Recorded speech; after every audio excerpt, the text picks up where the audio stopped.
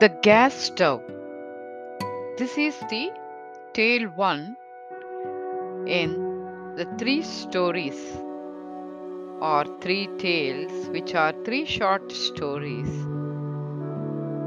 So let us go through the first story, which is the gas stove, our tale 1. Today is Friday.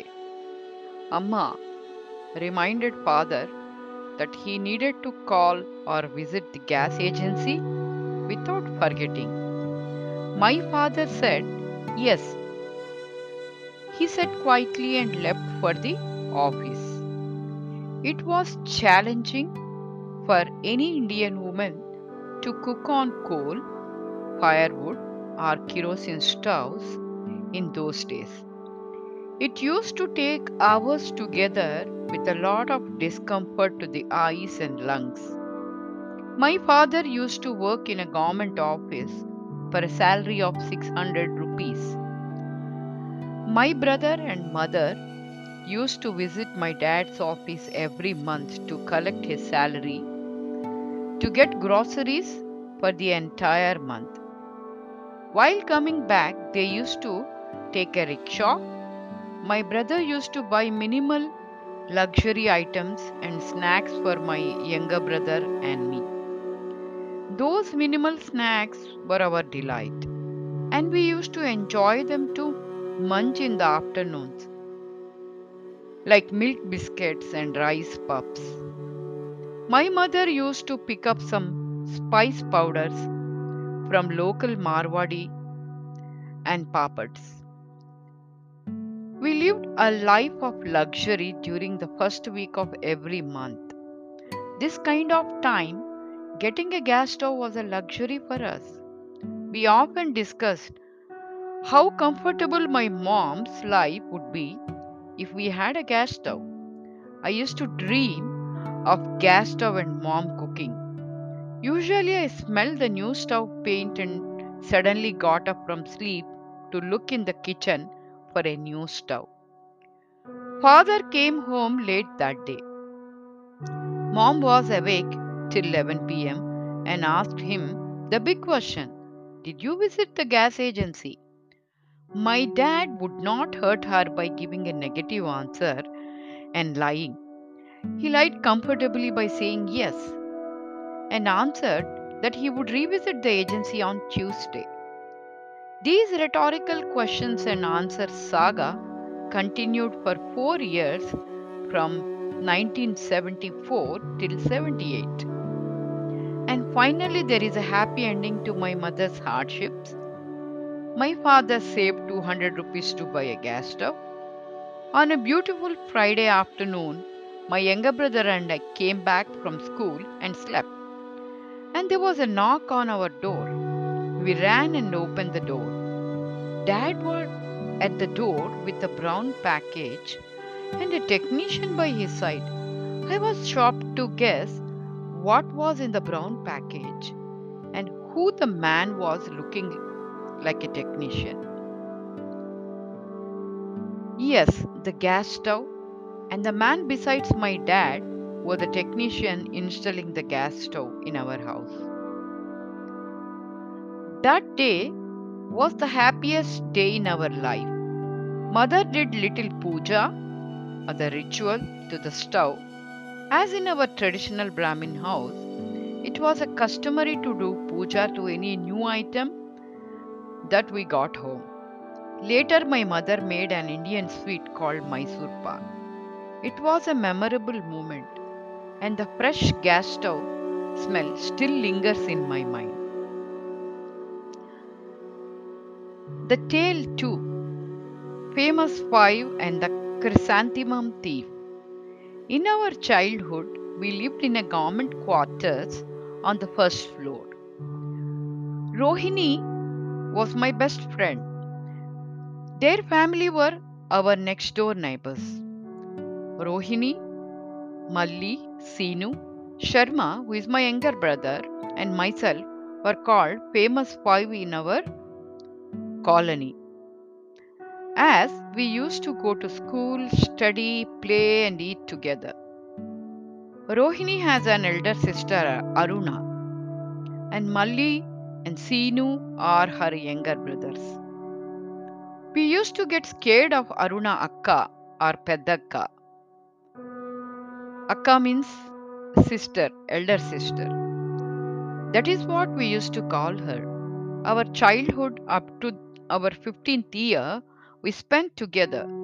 The whims, fancies, and the mischief of our growing years are unforgettable. In our school days, we studied together, attended the same tuitions, troubling the tuition master to avoid his boring class and his nose powder or nasyam.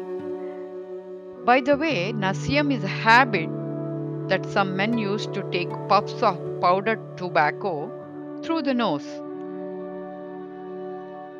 And also, nasyam is used in the Ayurvedic system of medicine to treat specific health problems.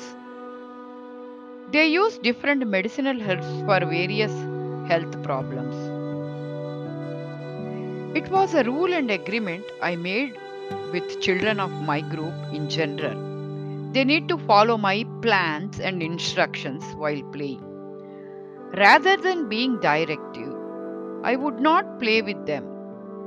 For them, poor souls, fear of losing me in the cult was their greatest fear that kept them agreeing to all my relentless demands.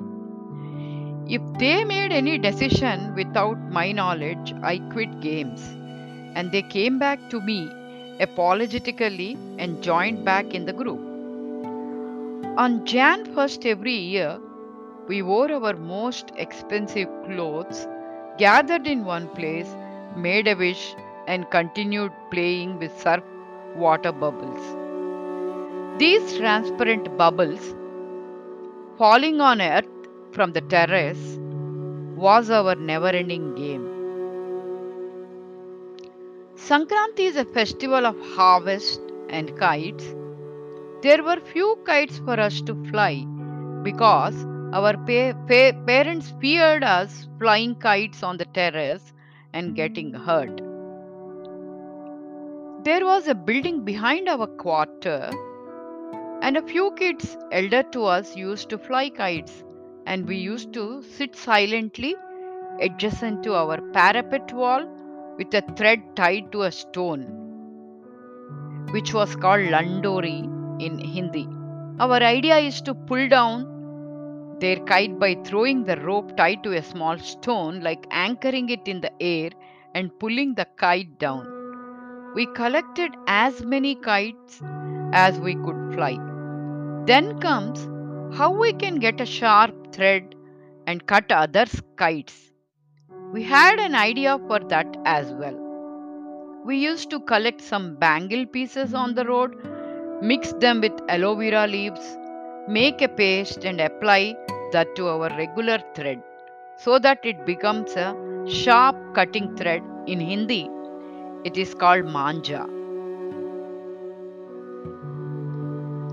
And our sweet memories of our Mima or Granny. We were spending our evenings at dusk listening to my grandmother's tales, sitting under her warm blanket. She was a friendly and caring woman. We kids hid her spectacles on the pretext of finding them in exchange, and she should tell us a story. She presented stories on kings, Ramayanam, Mahabharatam, and others. We felt it like magic, as if the story was happening on a screen in front of us. We see these children's cartoons on the Disney Channel or something like that. That was her fantastic art of storytelling, in a way no television could present. We grew a terrace garden in our respective house. Aruna, our Peddakka, very good at gardening and significantly increasing a terrace garden. I used to silently jump a wall between our terraces and pluck a few plants and pot them in our garden. Aruna figured out the culprit behind missing plants in their garden and adding new plants to ours. This is the story of the chrysanthemum thief. One day she was hiding quietly behind the wall, and as soon as I jumped the fence and plucking chrysanthemum, she caught me red handedly and dragged me down. She reprimanded me and scared me. That was the first and last time I have tried to pluck anything from any garden. I appreciate her for catching me, reprimanding me. That was necessary as an elder sister to guide and coach younger ones. The third tale is Shahri Fakir and Holy Month of Ramadan. During the holy month of Ramadan, it was a wake up call for all our neighbors who are followers of Islam. I like the holy month of Ramadan, which was very dear to me due to these wake up calls by the fakir and the melody with which they sang these prayers. A fakir is a religious ascetic who lives solely on alms. It used to be something like this: उठो शहरी करो, वक्त हो गया, या मुहम्मद बुलाया होगा, बड़े गरीब है, मजबूर हो गए. Which means, wake up, and the time has come for shahri or prayer. Now wake up. He used to sing like this: होगा या मुहम्मद बुलाया होगा, बड़े गरीब है, मजबूर हो गए. So, which was flowing continuously from his melodious voice. So, this is a wake up call which says, I am the poorest man waiting for Prophet Muhammad's call. I want you to wake up early, complete your namaz.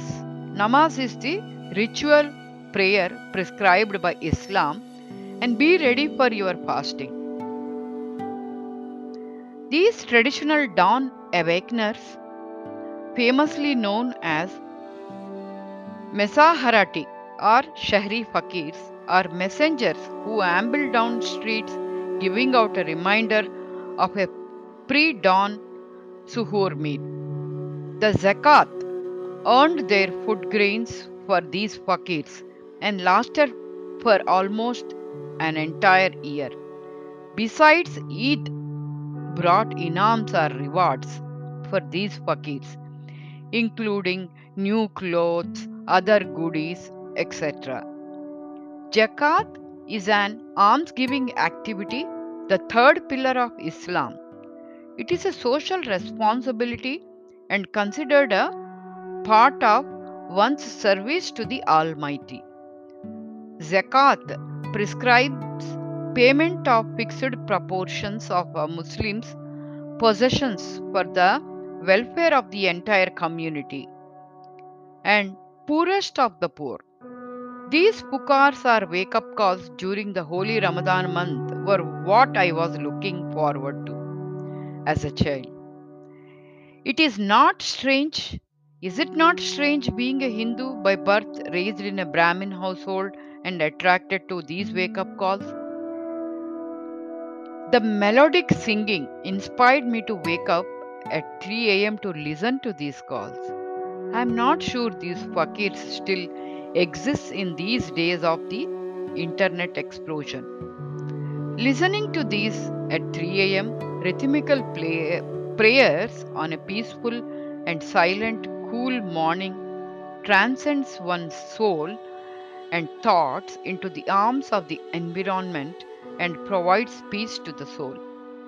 Sometimes, when I think now, it leaves a precious memory of those peaceful mornings filled with peace and tranquility. After obtaining my parents' permission on Ramadan, I would offer food grains, pulses, and money to our colony fakir and receive dua or blessings. The fakirs used to tap my head with the bunch of soft peacock feathers.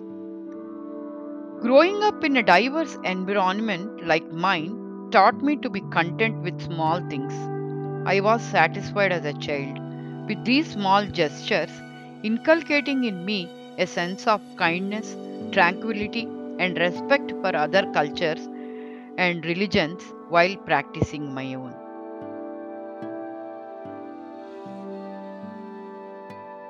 Thank you all.